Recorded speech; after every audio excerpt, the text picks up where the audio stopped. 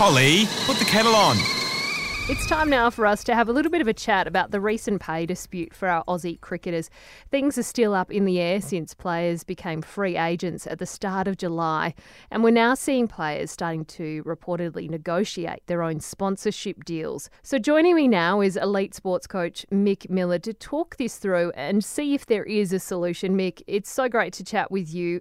Great to chat with you. In the 25 years you've worked on 6 Olympic campaigns and with a number of athletes, I imagine contract negotiations and sponsorship would have come up with, a number of times. How stressful would this battle be for our cricketers at the moment? There's a lot of stress because it's not just a job for the cricketers, it's actually an identity. And to be told that you haven't got a job and you haven't got an identity anymore and you're basically being thrown around a little bit by the powers above, that puts a lot of stress. Everyone who's involved, family members, partners, children, the pet dog, the goldfish, everyone will be affected by what's going on here at the moment. How do you navigate those moments as an elite coach? It's really a matter of being able to sit down with the team and really put the energy in what they can control and what they're unable to control.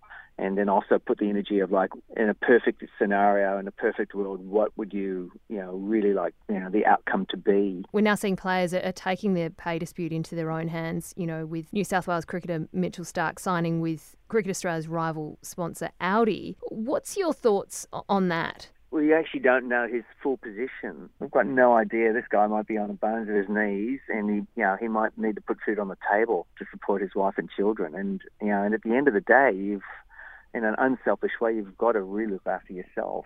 And it's just really, really sad that it's come to this situation that we've got the leading cricket team of the world in a pay dispute with over 200 athletes now being affected of not basically having a job. And those bills are going to keep coming into his door. And the other really interesting factor, which I think a lot of people don't really realise, is that the lifespan for an elite athlete doesn't go much more than 10 years if they're really, really lucky. With all this in mind, what would you say is a solution to this? Look, we've got an incredible country here with, filled with incredible athletes. And then along the way, we've got a country filled with incredible sporting administrators as well.